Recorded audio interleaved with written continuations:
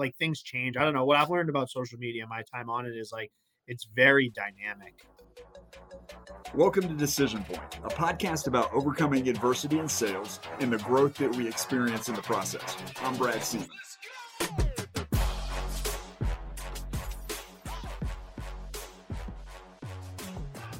All right, well, cool, man. Well, I'm super glad to have you back, and we'll just keep talking. Let's just keep talking where we left off. So I think we were talking about LinkedIn, social media, Twitterverse.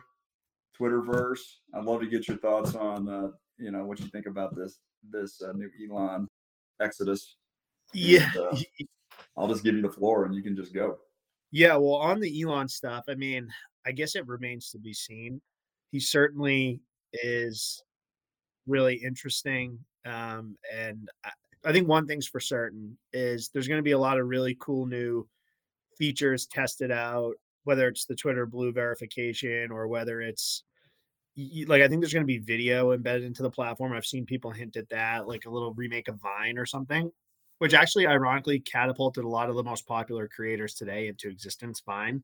A lot of people forget about that, but Twitter bought it and then shut it down like relatively quickly. And so I think that if I had to guess, I think it's going to be a good thing in the long run, but I think there's going to be some ironing out in the short term if I had to guess. Do you think they're going to extend the amount of text? I don't know. I don't feel like they should. Yeah, I hope not. I think it was good to expand it from 140. Remember, it used to be 140. Yeah. It was like really short. Is it 266 now or something? Something like that, like 280 or 260. But I think that now it's a good length. And I think the threads sometimes get a little oversaturated, but I do think like the reading cadence of the threads is like it's really easy to digest content in like a rhythmic, short, kind of digestible, segmented way. Where sometimes if you're reading a blog, you open it and you see like all this text and you're like, nah, I don't have time for this, or I don't feel like reading all that. But sometimes in a thread, it's like the way it's written a lot of the time, you can kind of just scroll with your finger and just kind of read as it's scrolling. I like on Twitter. Yeah, I like too. the threads. I hope they don't jostle that up. Don't jostle No, I that don't. up. I think they'll still be there. I think the problem is like people realize that's how you get a lot of followers. And so ultimately what happens with this stuff is like it goes from being really valuable and unique to then it becomes saturated, and then like things change. I don't know. What I've learned about social media, my time on it is like it's very dynamic. It's constantly changing, and what works is constantly changing. The popular platforms are constantly changing. So it's definitely challenging, but I think the ROI on like investing time in social is certainly there, but it does take a lot of time. Talk a little bit about kind of how we met. So I think we got connected through Miles Veth. Yep. And then I think I heard you on Michael Gurley's podcast. And then, I think I've been following you for a while. So tell everybody, just kind of talk about the two businesses, and then let's hop in and just keep talking about social media and content, your journey, and give me some stuff that I can learn from. Yeah, for sure. So quickly on my journey, I won't bore the audience with that, but I started a company out of college called On Demand Storage. We over time have morphed into a commercial storage and logistics company, and we operate regionally in the northeastern United States.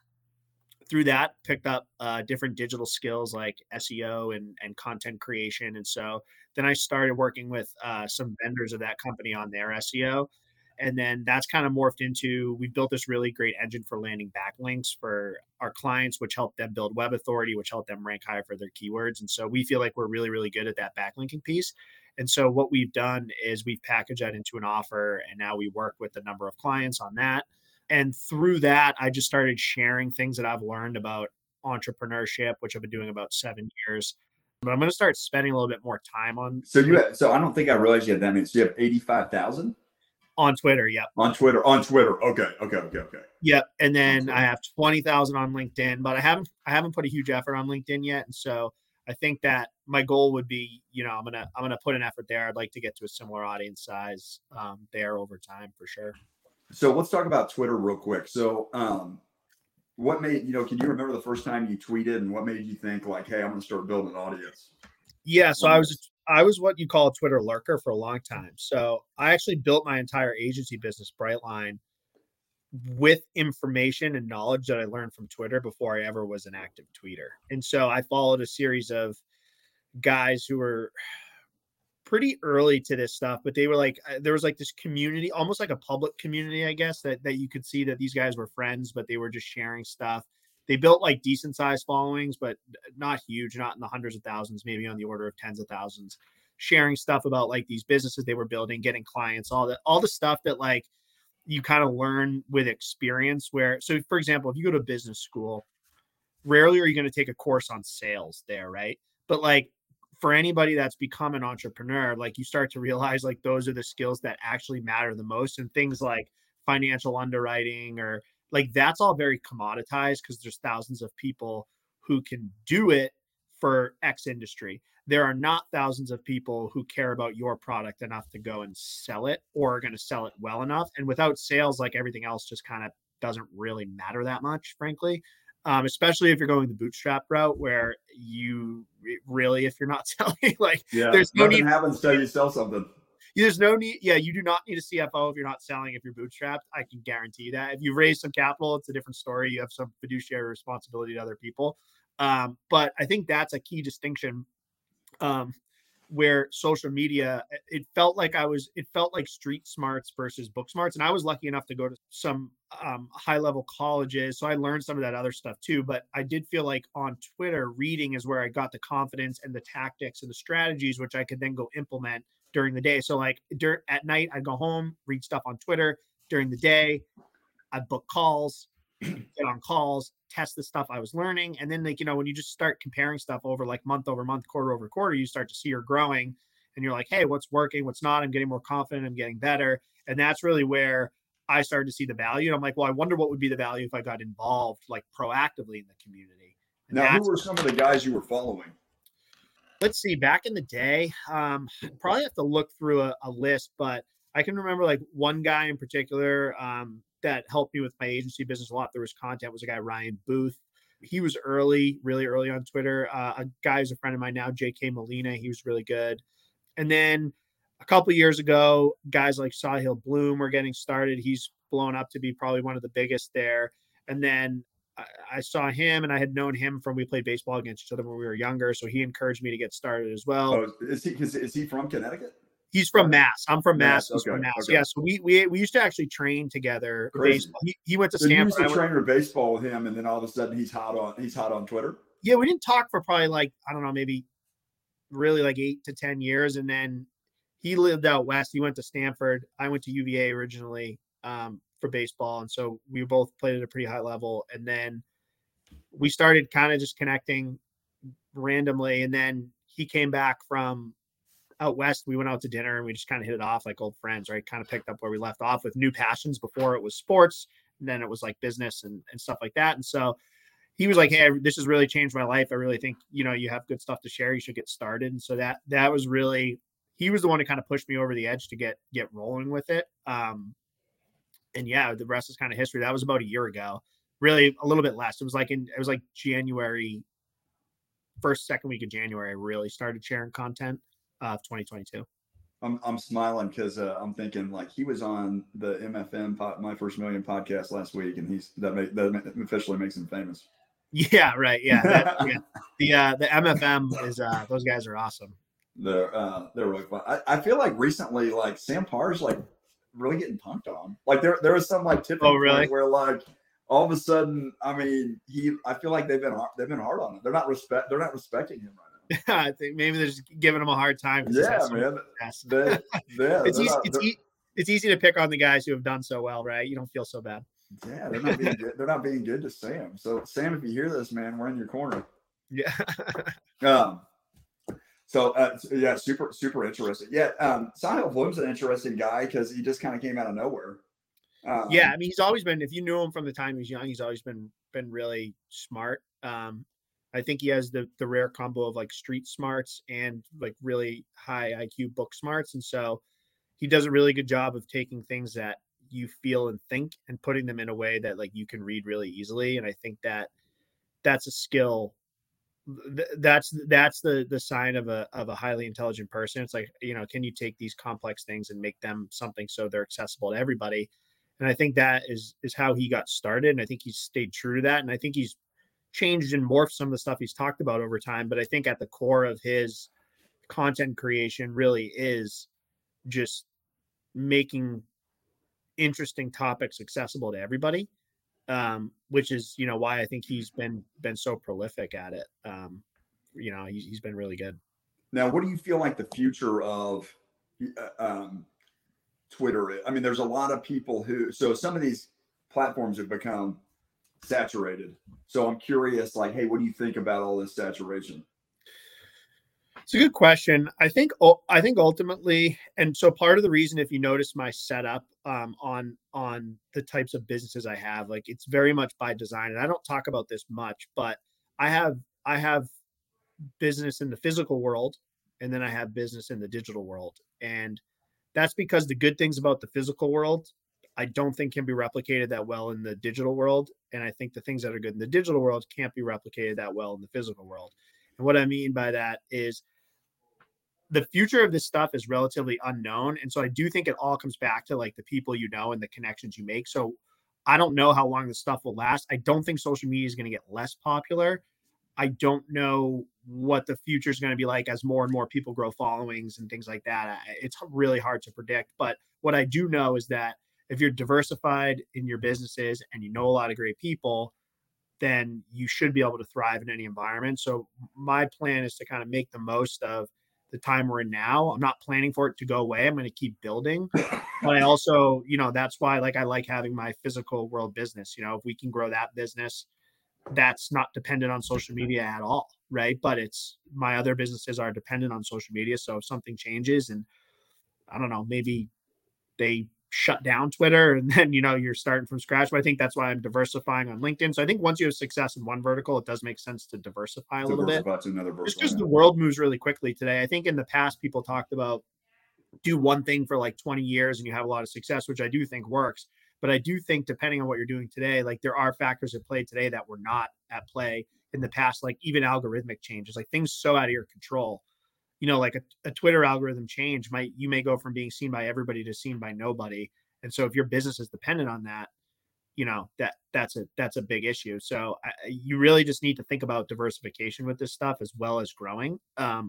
So that's the challenge is like, how do you be focused enough to get growth, but not so focused that the stroke of keys on somebody's keyboard could take down your business. Now, do you think that everybody should be on Twitter or on LinkedIn? Like, should everybody be building a social media following? I think that everyone should be consuming content for sure. Like I don't know that it's hard to say should everybody be doing it. I mean, I think put it this way, a lot more people have good information to share that people care about than they would think. I do think it takes time and a certain type of person. I mean, I can tell you it still makes me uncomfortable to post things publicly today, but I just do it because once you start to see the upside of it and the relationships and you get business from it and all these different things, it makes a ton of sense and you see it and it's worth investing in. But it's I, I think everyone at a minimum could learn a lot from the people sharing stuff. And that's one of the great things about today. You used to have to pay thousands of dollars to access this type of information from these types of people, like the MFM guys, right? Like they've had so much success and they just go on their show and talk about it for free. Where back in the day, you might have had to pay $5,000 an hour to get one of those guys to get that Right. information. So it's just like that's a great advantage. So to waste that doesn't seem like a great idea. Yeah, the disadvantage to the MFM podcast. I mean, there's a lot of opportunity just in terms of the number of topics that they cover. Like they had a great one on there the other day, doing a van, maybe in the Sahel one where they talked about putting a van together, a podcast van, and just going to these big cities and just charging people to get in the podcast van and do the podcast because real estate's so expensive. And I was thinking, man, that's a great idea. Um, I mean, especially in places where real estate's really, really hot. Yeah, I mean, I think that those guys are super creative. The thing that I've realized about social too is there's just so many different ways to make money and do business now. The internet has just like opened this entire frontier where, I mean, I know of guys on social media that are 19 years old living in India, which has a way different average economic situation than the United States. 19, 20 years old making 200, $300,000 selling courses. Which is crazy. Which I is mean, it's like that is huge. to U.S. Huge. to U.S. citizens. to US people, and like, he does them on Excel, he does them on Notion, all this different stuff, and you can buy his templates. And but I think that's the great thing about social and the internet in general, is like it truly is a meritocracy. Like, people just want what's great and what helps them. So if you can figure out a little narrow sliver of how to provide value to people, like, the slivers are not narrow at all. And that's kind of the beauty of it, is like, you think you have this really narrow thing that no one cares about. And it's like there's actually millions of people that care about that. Like, who are some of the people that you follow today that you like? Give Yeah. me a So like, list. Like, hey, yeah, great one would be, so like, one of my a guy's become a good friend of mine is a guy, Dave Klein. Like, he's a management expert. He worked at Bridgewater Associates, all these huge companies, and now he has his own firm where he goes in and consults uh, teams on management. He's awesome. My friend Alex Banks, he's really big in VC and startups, so he keeps me up to date on all things like on that front, and educates me on what I need to know there. My friend Brian O'Connor, he worked at Deloitte, and now he's like basically just giving all the secrets that expensive consultants are using for free, which is awesome. So if you have a small business, he's a guy you should follow. Um, there's a series of other people, but really what I try to do is pick like a domain expert, and then just kind of follow those people um, on what they're really good at, and then you can kind of build this group of mentors that you're like, oh, if I need management advice, like, I don't even have to call Dave Klein. I could just go through his old go through tweets his Twitter. half the Yeah. time. Yeah, and like that's what it's like. It's like a living journal of what you think and do. And so there's a lot of value in it if you're willing to put yourself out there and stick with it. That's awesome. I'm going to transition a little bit here. So let's talk about. I think you and I talked a little bit last time just about the businesses and the. Let's talk about bootstrapping. So let's talk about what are your thoughts on capital? What are your thoughts on just bootstrapping your business? I think there's a lot of attention gets drawn to raising money. In the last couple of weeks, it's probably less popular Yeah, than it right. historically is. I was listening to CEO Henry Schuck talk about how he had to go around when they were going public and talk about how they were making money, and had to make lots of excuses for why they were profitable. And now it's a little more. It's now it's popular to not be losing money. So I'd love to hear your thoughts on that. I know you got a lot on Twitter and LinkedIn. I think it depends on your goals, right? And I don't think there's a right or wrong way on this. And that's a little bit of the politician's answer, but I do think that that is the truth. Where if you want to take a company public, if you want to build a company like that, you're probably going to need some capital at some point. It's going to be really hard to bootstrap that, because even just like, as you know, bootstrap, like hiring people, right? Like to grow a company huge, you need lots of people. Hiring people, if you with only free cash flow, is really tough. And then hiring people with debt is probably not a great idea, because like the rate of success with employees is not, it's not high enough to like, really, term debt should be used for like equipment, right? Like where the ROI is roughly known, assuming it's used correctly. So to generate enough free cash flow that you can just go around hiring people is really difficult. So I think if your plan is to go really big really quickly, then you're going to need capital. On the other hand, I think it depends what your goals are. And for me, like with bootstrapping, my goal is not to build a company that does $5 billion in revenue. My goal is to build a company that serves me, that serves the people that work there, and that helps me build a great life uh, for me and my family, and then ultimately for the people that are a part of the company and that are customers of the company. And so that might look like a 10 or $20 million company, which I do think you can bootstrap. And even with that, I think a $1 million company with the right setup can provide people a great life. And that's another great thing about overseas talent and automation with internet and technology, is like you can make five or 600, $700,000 off $1 million in revenue if you're in the right business. And so like in the old days, to make $700,000, to have that free on your bottom line, like you would need millions and millions of dollars in revenue to do that. Or if you were a consultant or something, you'd be flying all over the country meeting people, where now you can hop on a call. So it's like we're just living in a great time where I think you can generate a really large income for yourself, and live a great life Right. without having to build like this 500 person company that comes with all these other things. And I personally, for me, like it's more attractive to live in that smaller end range of company size for like quality of life. And if you can build, in my mind, a $10 million company that works for you, that has good margins and is set up the right way, I mean, that's a really, really nice outcome that allows you to pretty much do anything you want to do within reason. I haven't. I was reading. I'm a couple chapters in a book called Unscaling, where they just talk about the cultural shift of companies are now in the future. They believe that hey, companies will be smaller and Yep. it'll be popular to be not big, not big. Like historically, you had to be big if you were going to produce. If you were going to produce a car, you had to get a manufacturing facility and you had to hire people. And that with digital, that's no longer going to be the case. And we're going to see people, large companies run with just a couple of people.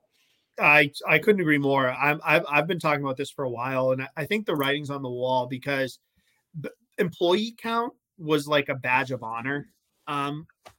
Even when we were first starting, like every time I talk to someone, even now, a lot of the time they'd be like, "Oh, how many employees do you have?" And I'm like, it's just kind of a weird question to jump to, as opposed to, you know what I mean? It's just like, I still think like people who are not in this digital ecosystem, just like look at, oh, if you have a lot of employees, that means you make a lot of money. When it's like a lot of times it's the opposite. And I don't think people on average who don't run a business understand like how difficult it is to employ people in the United States. Like the laws and regulation make it very difficult. It costs about 130% of somebody's salary to employ them. And that's not even factoring in any of the legal risk or ramifications if that person doesn't perform. Like you can't just go around firing people with no repercussions. That's not how it works. So like it's just really hard. And I think it's the government's a little bit responsible for it. Where like I understand there needs to be employee protection, so you can't have companies running around taking advantage of people. But what they've done is like they've made it so easy to use overseas talent, and the talent gap is closing. That I really think there's going to be a really big problem, especially as software development gets more ubiquitous around the world. I think that's when there's going to be a real problem. I still think America has the monopoly on like the highest end developers. Developers, yeah, no, for sure. But I do think though, as like no code and like you need Yeah. less coding ability to make high end apps.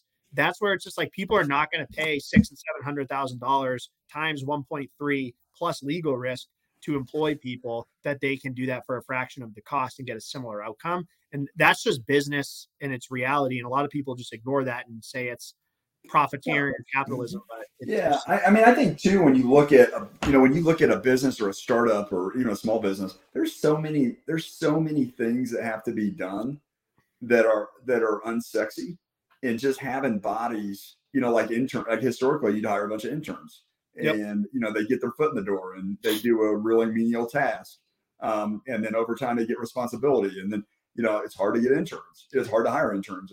Well, interns want, $22.50 an hour because, Dunkin' Donuts will pay 19. And it's just like, it really isn't any longer about, getting experience and stuff like that. Yeah. That seems like that's not as popular as it once was. And so I think businesses have just responded with the natural way, which is like, oh, we have technology, we have location independence, we have overseas talent, we have English language pretty popular around the world. And a lot of these countries have done a great job of educating their population on speaking English. And like, I think to me, the two things that have driven the adoption of overseas that I think are going to keep doing it is one, English and people being able to hop on Zooms and calls like this. And two is the improved Wi-Fi. As Wi-Fi gets better and internet connectivity gets better, this is only going to increase because once you can speak. And like when we first started our business, we worked with developers overseas, and the issue is we could never hear them, right? Like we could never communicate with them effectively. Now I have developers overseas that I've had for 4 years, and like I'll hop on Slack with them and I talk just like I'm talking to you now. We communicate effectively, and that is a really big deal in terms of getting things done. I think that was a lot of the frustration before with overseas, but I think that problem's getting solved more and more every day. It's like, man, if you could just figure out how to position the sun at a little different spot in the sky, you'd really be onto something. Yeah. Get everybody on the same time zone. Yeah. Oh, yeah. You'd really be. But Have you I got, have actually you, don't mind the time zone though, because sometimes it's like work is getting done 24/7, which no, is that's true. which Yeah, I is a think the key is to try to get in the right time zone where it's like you can catch the good part of your day yeah, and the good part of their day for yeah, sure. definitely. There needs to be Um, some overlap. yeah. Now, where have you? Are there any places that you specifically like I've been in terms of mostly development? through I've been mostly through India and the Philippines, and I've had good experience. I think the key for me with overseas is like I give test projects before like we onboard people, and so we give them test projects. If they do well, then we just kind of keep going. We start slow and just build the relationship organically.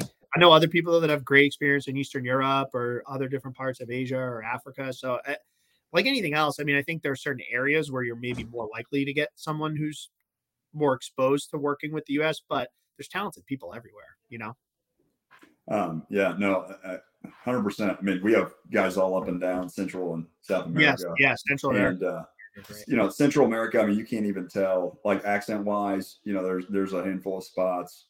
Honduras. I mean, you can't tell they don't live in New York City.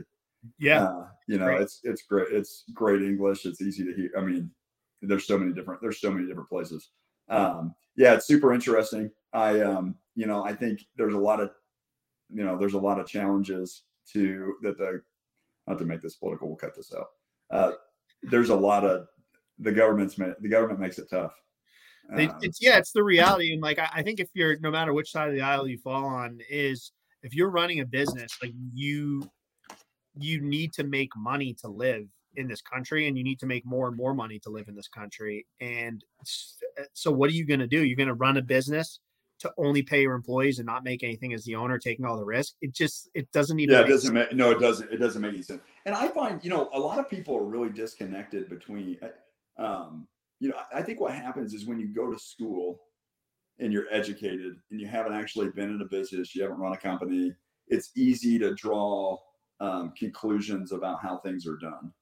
And I think the unfortunate part is, hey, a lot of people don't understand, just like the employee count. They don't understand like what makes up a business, and how businesses make money. And it definitely hurts. Well, I think there's a common misconception about this. Sounds extremely basic, but this has at least been my experience. And it's not the responsibility of employees. So it's not to say I'm to be clear, I'm not blaming employees for this because it's not what they chose to do. They did not choose to be an entrepreneur. It's not what they chose to do.